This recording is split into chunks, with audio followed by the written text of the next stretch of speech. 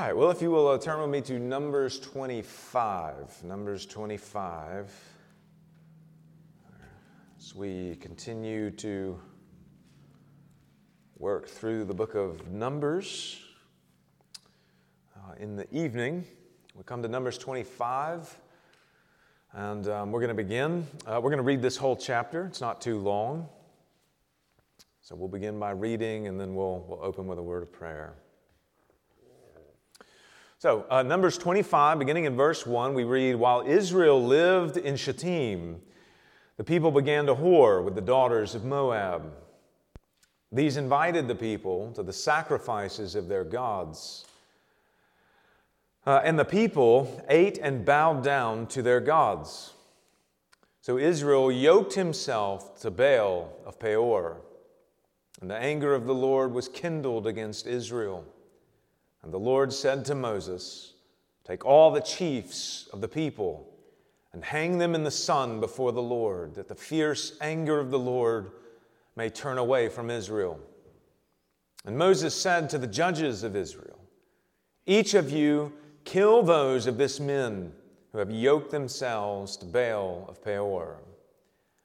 And behold, one of the people of Israel came and brought a Midianite woman to his family in the sight of Moses and in the sight of the whole congregation of the people of Israel, while they were weeping in the entrance of the tent of meeting. When Phinehas, the son of Eleazar, son of Aaron the priest, saw it, he rose and left the congregation and took a spear in his hand and went after the man of Israel into the chamber and pierced both of them, the man of Israel and the woman through her belly. Thus the plague on the people of Israel was stopped. Nevertheless, those who died by the plague were 24,000. And the Lord said to Moses, 'Phinehas, the son of Eleazar, son of Aaron the priest, has turned back my wrath from the people of Israel, and that he was jealous with my jealousy among them, so that I did not consume the people of Israel in my jealousy. Therefore say, Behold, I give to him my covenant of peace, and it shall be to him and to his descendants after him the covenant of a perpetual priesthood, because he was jealous for his God and made atonement for the people of Israel. The name of the slain man of Israel who was killed with the Midianite woman was Zimri, the son of Salu, chief of a father's house belonging to the Simeonites. And the name of the Midianite woman who was killed was Cosbi, the daughter of Zur, who was the tribal head of a father's house in Midian. And the Lord spoke to Moses, saying, Harass the Midianites and strike them down, for they have harassed you with their wiles, with which they beguiled you in the matter of Peor and in the matter of Cosbi, the daughter of the chief of Midian, their sister, who was killed on the day of the plague on account of Peor.'" Well, let's go again to the Lord in prayer. Well, Father, again, we desire to know your works, know your ways, to know why it is that you are to be sanctified above all. We desire to understand how your word in so many ways points us to the ultimate things that are to come, point us to Christ. And again, help us, Lord, to understand the devastating and destructive nature of sin and idolatry. Help us to understand this chapter this evening, we pray. In Jesus' name, amen. All right, well, this morning, I'm stuck on this morning. We are in the evening now, aren't we? And the evening is beginning a lot earlier now as well. So this evening, of course, we are coming to the point in the book of Numbers where the first generation of Israelites who came out of Egypt is now coming to an end. They have all effectively died off through various plagues and judgments that the Lord sent against them. you'll remember that all of their rebellions came to a head when the Lord promised to give them the land, and they sent in spies to spy out the land. And rather than returning with a good report about the land flowing with milk and honey and bearing much fruit, like the fruit of grapes and the pomegranates and the figs that they had seen, and rather than telling the people about the fruitfulness of the valley of Eshcol and encouraging them to enter the land, because the Lord had promised to give them the land, what do? They come back and they give a bad report, a discouraging report to the people of Israel. They said that the land is a land that devours its inhabitants. You go into this land and you're going to die. They said that the people who lived there were mighty and they were great in height. They were men of renown. They were Nephilim giants before whom they appeared to be like grasshoppers. And they tried to convince the people, as they are giving them this terrifying bad report, they're trying to convince the Israelites to go back to Egypt. In their mind, that would be better. That'd be better than what they have now. It'd be better than what the Lord has promised to give them in the promised land. You go back to Egypt and you'll live and your life will be better. They rejected the Lord's word. They rejected his promises. They despised his name. And so the Lord swore that they would never enter the promised land. He would give them essentially what their hearts actually desired, which was no land at all. He said in Numbers chapter 14, verses 21 to 23, he says, "But truly, as I live, and as all the earth shall be filled with the glory of the Lord," which, just as a side note, is an important promise to swear by. He says, "None of the men who have seen my glory, who have seen my signs that I did in Egypt and in the wilderness, and yet have put me to the test these 10 times, and have not obeyed my voice, shall see the land that I swore to give to their fathers, and none of those who despised me shall see it." Right? So he swears by himself, and he swears by promises that he's made in his word, that none of that first generation of Israelites, of course with the exception of Caleb and Joshua, will enter the land. And here in Numbers 25, we come to the moment in Israel's history where we learn of how that first generation finally dies off. This is how their story ends. And essentially, it ends where it first began.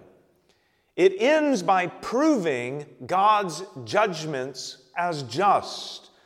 It ends by Israel revealing their hardness of heart and how that hardness of heart never changed throughout those 40 years.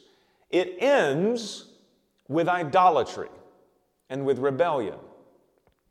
And although it's uncertain as to when exactly the events of chapter 25 took place, particularly in relation to Balaam's oracles, and is this happening like right after Balaam's oracles or towards the end of his oracles? It's not exactly clear, but what is clear from the narrative, and what appears to be the case, especially by the juxtaposing of Israel being blessed by the Lord in the previous oracles, in the previous 2 chapters, this is juxtaposed with Israel rebelling in idolatry yet again in this chapter.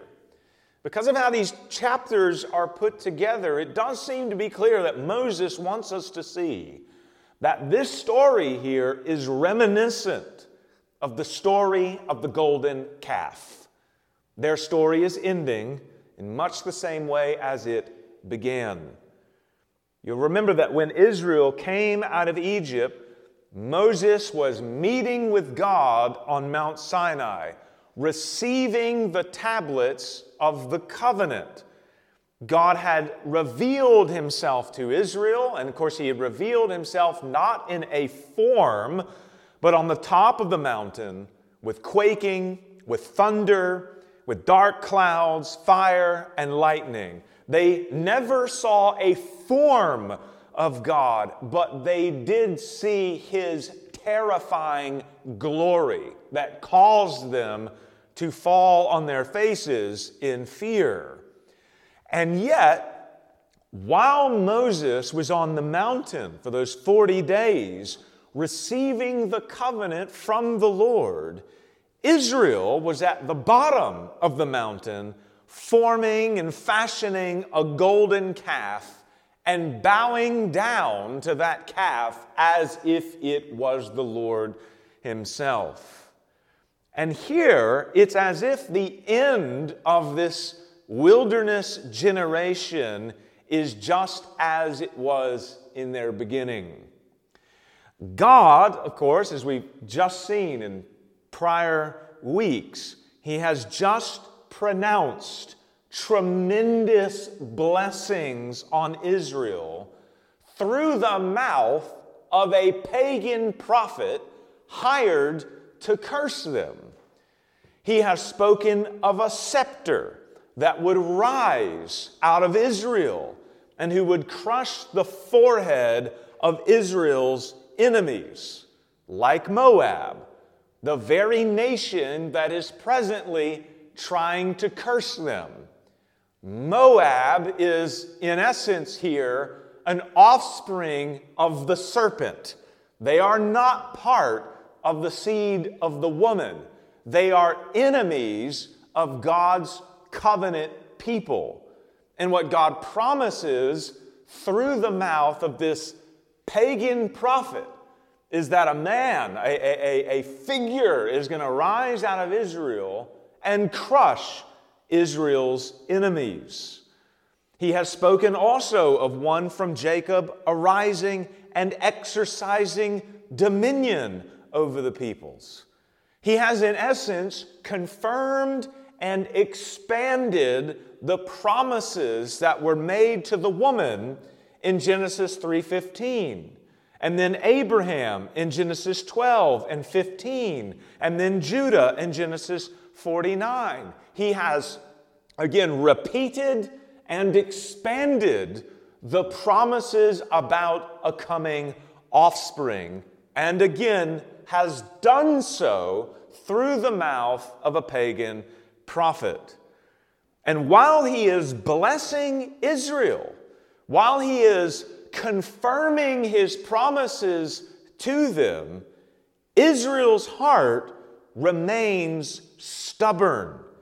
And Israel's heart is determined to continue despising the Lord. And so we find ourselves, in essence, as we come to chapter 25, banging our heads against the wall as we're given this kind of divine perspective of Israel's Baal worship that they start engaging in right after we see the Lord blessing them and pronouncing good things to come for them. The narrative opens by telling us that while Israel was living in Shittim, this is a city just east of the Jordan and the last city that they would be in before crossing the Jordan. But while they were living there, the people began, it says, to whore after the daughters of Moab. Now, keep in mind that this is the same Moab whose king is Balak and who has been trying to curse Israel with a hired hand.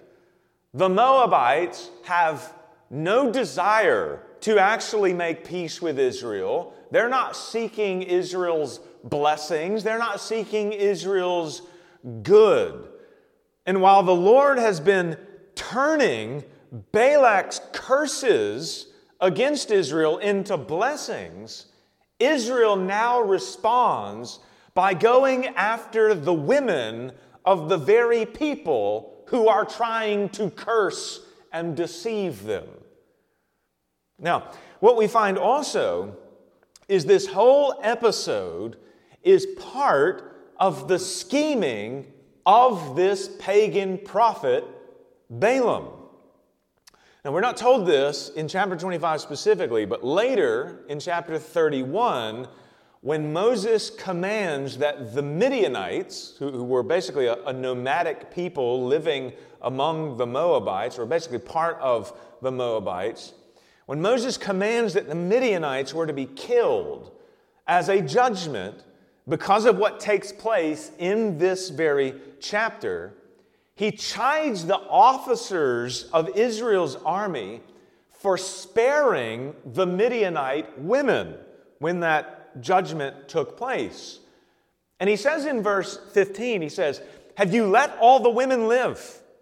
And then notice, "Behold, these women, on Balaam's advice, caused the people of Israel to act treacherously against the Lord in the incident of Peor," in this incident.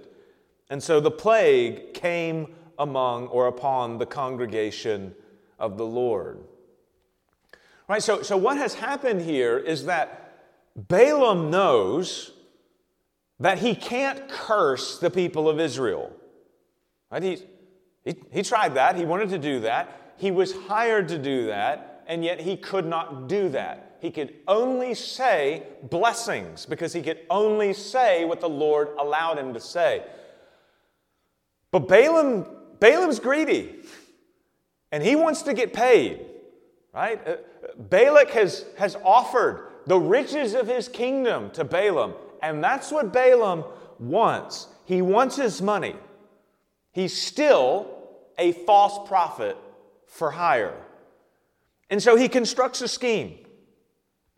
He advises the Midianite women to essentially seduce the Israelite men. And while they're seducing them, they are to get the Israelite men to go about practicing idolatry with them, which was essentially a pretty standard practice in the ancient Near East, right? So if you've got a man and a woman who come together in any way, and especially in any sort of marriage, but in any sort of relationship, what typically would happen is you're essentially adopting each other's gods, right?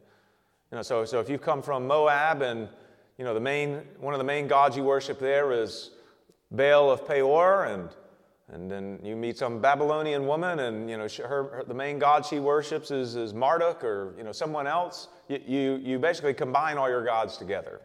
Okay, so when these men start getting with these Midianite and Moabite women, they're adopting the gods of these women at the same time.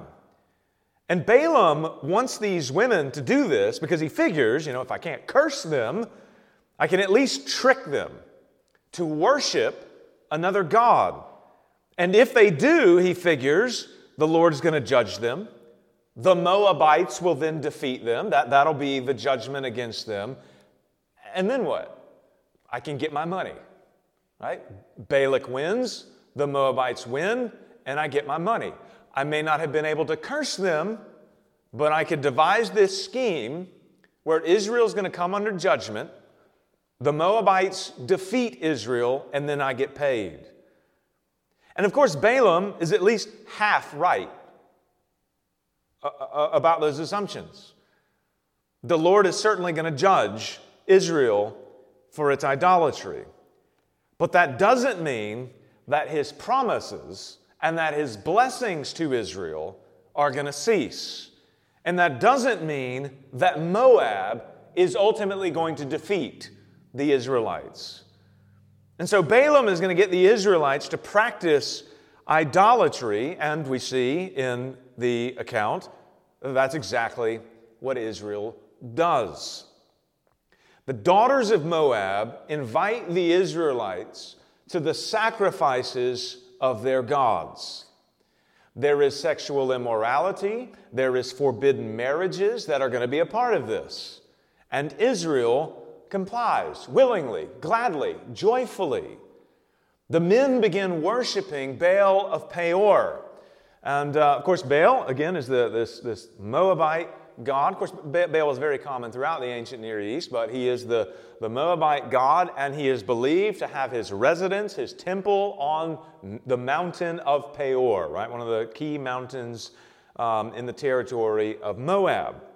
So they begin worshiping Baal. They yoke themselves to the god who was essentially nothing more, no one more than a demon trying to curse them.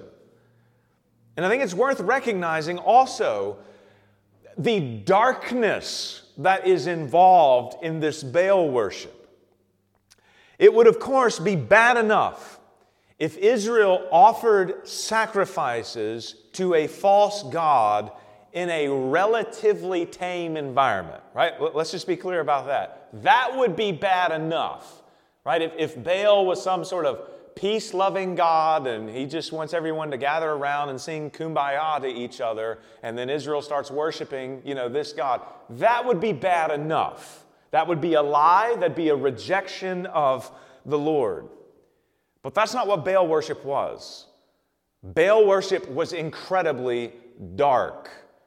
Psalm 106 verse 28 says that they ate sacrifices, right? As they're sacrificing to Baal, they ate sacrifices offered to the dead. That's what was involved in Baal worship. There was necromancy, there were priests, there were prophets claiming to communicate with the dead, claiming to be able to predict the future because of their dark relationships with the dead. There was temple prostitution. You can essentially think of it as all kinds of different forms of witchcraft and fortune-telling, right? There's violence involved. There's immorality that's involved.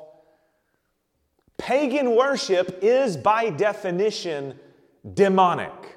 It is dark, like it was here. And Israel was diving headfirst into it.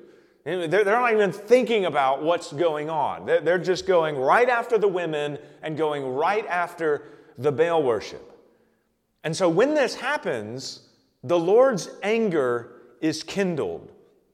Verse 9 tells us that he sends a plague against Israel that eventually kills 24,000 of them.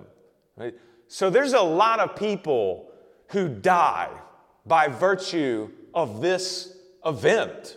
Right? And this is how, essentially, the last bit of that first generation dies off, by this plague as a judgment against them for their idolatry and immorality.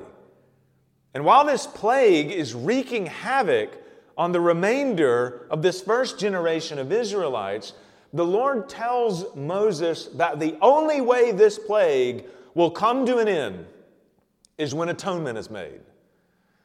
But atonement here is not going to be made through the blood of a bull or the blood of a lamb or goats or any animals. Atonement for the nation is going to come by executing the death penalty on the men who have joined themselves to Baal. It's going to come through Israel itself being the means of God's judgments against idolatry. And of course, no one delights in this. This is not a cause for celebration. It in fact causes much weeping among Moses and the people. There is no doubt weeping over those who are currently dying by the plague. 24,000 people in a very, very short time period are dying. There's no doubt people who are weeping over that. There is weeping over those who must die as a matter of judgment for their idolatry. And there is weeping because of the whole sad state of affairs that Israel having seen so much of God's goodness, having seen His glory, having seen so many signs and wonders of His care and protection of them against their enemies and against people who are seeking to kill them, they still despise Him, and they harden their hearts against Him, and they turn to sin. There is weeping, probably for many reasons. But to make matters even worse, while the people are weeping, while there is sorrow at the entrance of the tent of meeting, they have received the revelation from the Lord about what has to happen, okay? And while they're weeping before the sanctuary of God, this Israelite man named Zimri brings his Midianite woman, Cozbi, to his family. And Cozbi, we find out later in verse 15, is the daughter of one of the tribal heads in Midian, which means that she's probably one of the chief architects of this scheme against Israel.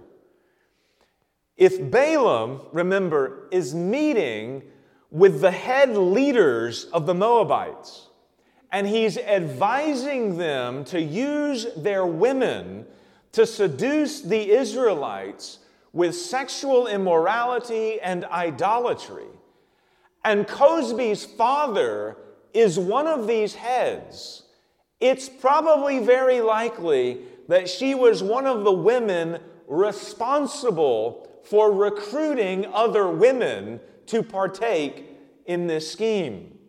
She's like the chief woman, right, who comes to the other women on behest of the chief men and instructs them in what to do. And this Israelite man, Zimri, brings this woman near the entrance of the tent of meeting while everyone is weeping over the judgment that has come among Israel. Now, Zimri is either an incredibly stupid man, right? And he's just clueless as to what's going on. You know, sometimes, that can be the case, especially, I can be like this, it's like you're not reading the room very well, right? Zimri could be incredibly oblivious as to what's going on with all of this weeping that's going on around him, or he could also be incredibly defiant, or a combination of both. But either way, he has no regard for the judgment that has come upon Israel, and he brings this woman for all to see. And then we're told that when Phinehas, one of Aaron's grandsons and part of the priestly family, sees it, when he sees this man bring this Midianite woman, we read that he picked up a spear and he killed both of them with a spear. And most importantly, it was then that the plague on the people of Israel was stopped, as we read in verse 25. So when Phinehas, this man from the priestly line, picks up the spear and kills this Israelite man and the woman, it's at that point that the plague that eventually kills 24,000 Israelites ends. Now, I think there's a few important things that are going on here in this account, and particularly in this action by Phinehas. One thing is that he does what the priests were supposed to do, namely, carry out God's judgments. Right? He is doing what the priests were supposed to do. In verse 10, God says of Phinehas, that he turned back the wrath of God because he was jealous with my jealousy among them. Phinehas, in other words, is reflecting, imitating, and carrying out God's will. He is here the instrument of God's judgment. God requires His people to be holy to Himself. He has consecrated them as His own and entered into covenant with them. They are to be a sacred people, and as a sacred people, they are not to run after other gods like the rest of the nations. They are to be a light, whereas all the other nations are in darkness. And all sin among them must be purified and purged, either through animal sacrifices or through civil punishments. And Phinehas upholds this covenant and carries out God's will.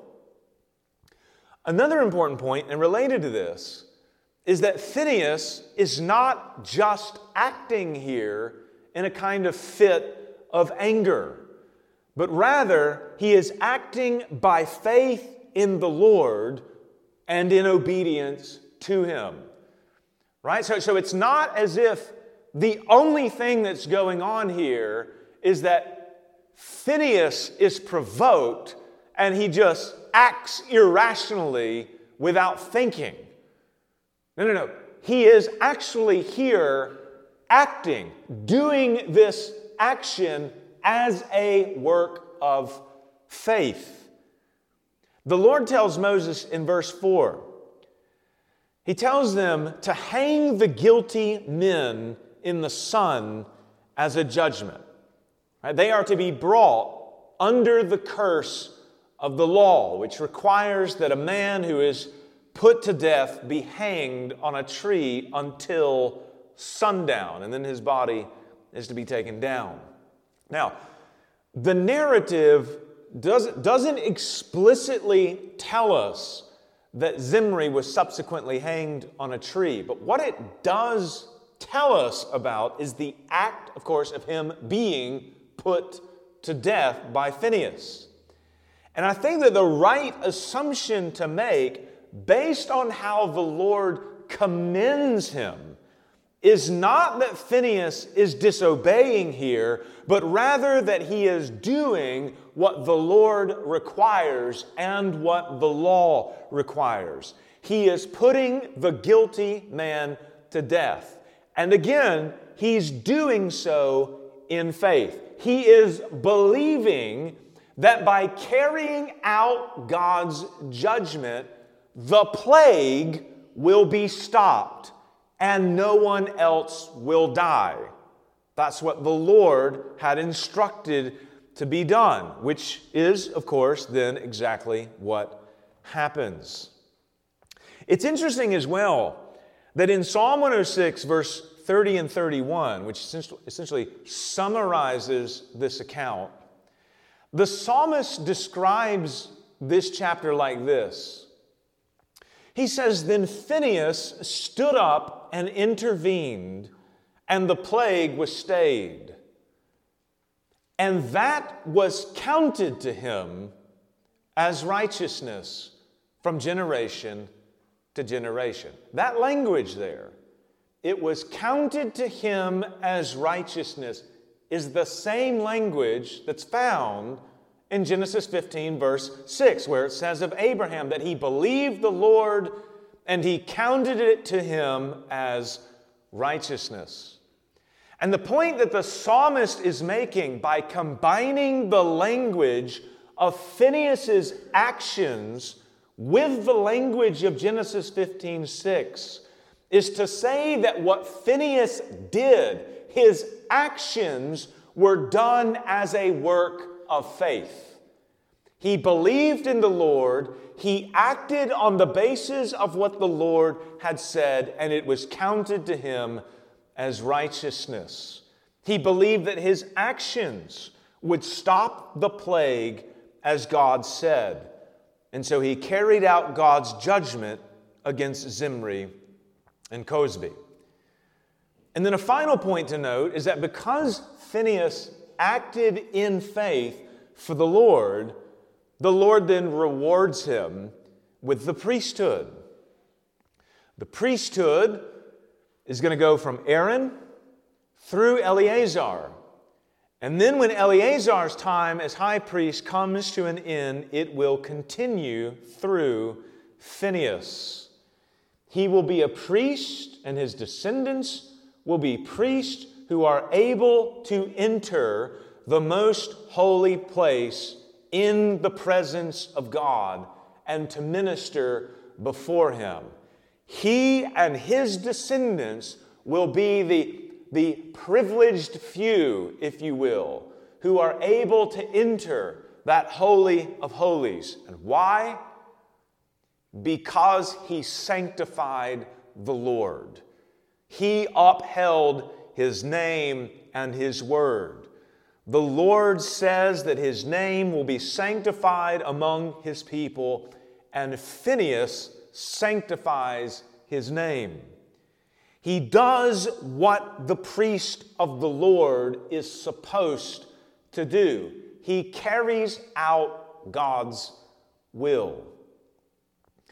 As we considered this morning, in this way, Phinehas, in a very real sense, is a kind of man who foreshadows the priesthood of Christ to come. Christ's priesthood, of course, would surpass that of any of the Levites because it would be a priesthood in the order of Melchizedek. But it would be a priesthood, like what Phinehas is doing and like what the rest of the priests are supposed to be doing. It is a priesthood that carries out the will of the Lord. As a priest, he intercedes for us. He makes atonement for us who are His people. And as a priest also, he will carry out God's judgments. He will tread on the winepress of the wrath and fury of the Lord. He will be the Phinehas who carries out God's judgments. And his priesthood, like Phinehas, only greater, will be perpetual. Only not in this limited sense where he has to, the priests, they reach a retirement age, right? And then they got to stop. And then the next person has to take over. But Christ's priesthood will be perpetual because His very own life is perpetual and eternal. He is a priest forever after the order of Melchizedek, as Psalm 110 says, and He will uphold the sanctity of the name of the Lord, and He will carry out all of His righteousness. So we essentially see here in this story, it's a great contrast. There's light and there's darkness, right? The great darkness is the continued disobedience that Israel in their hardened hearts continues to walk in. And just as it was promised that none of that first generation would enter into the promised land, so also are God's judgments confirmed as being just here as they continue in their rebellion and the plague comes upon them in judgment. But we also see that little glimmer of light shining through as well, with a man who desires to and does indeed uphold the Lord's name, sanctify the Lord's name, carry out His will, and repudiate the idolatry of the surrounding nations and even the people of Israel among them. So, several different things going on here. Of course, this chapter concludes, like I said, that first generation, and then when we get into Numbers 26, you have that second census, where now we see this new crop of Israelites coming to maturity. And as the story unfolds, then we're going to see whether or not the second generation is going to act like the first one, or are they going to be better? Right? Are they going to be obedient to the Lord and actually be able to enter in the promised land? So I'm going to end there and see if you guys have any questions or Any other rabbit trails you want to go down? And if not, we'll close with prayer. Yeah, Ezra? Well, we're not told exactly, but it seems to be the case that these events took place pretty quickly. Right? So this 24,000 people who were killed, I think there actually may have been a place, maybe it was the Psalm, I'll have to double check, but I think it may have been just a day. It was real quick. Yeah.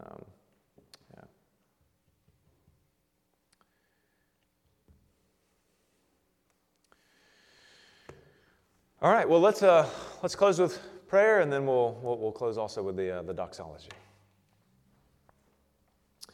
Well, Father, again, we thank you for this evening where we can continue to study your word. And Lord, especially we do pray that you would help us to heed the warnings, especially that we see here about the dangers of idolatry, and to take as our greatest example a man who has the desires that you have. He is jealous for the things you are jealous over. And in the same way, we are to be a people who are marked as being those who love the things that you love and hate the things that you hate. We are to be marked as a people who, in zealousness for you, we keep your word and we reflect your very character and nature within our own lives. So we pray, Lord, that you would help us to this end to walk faithfully unto your glory, we pray in Jesus' name. Amen. All right, well, let's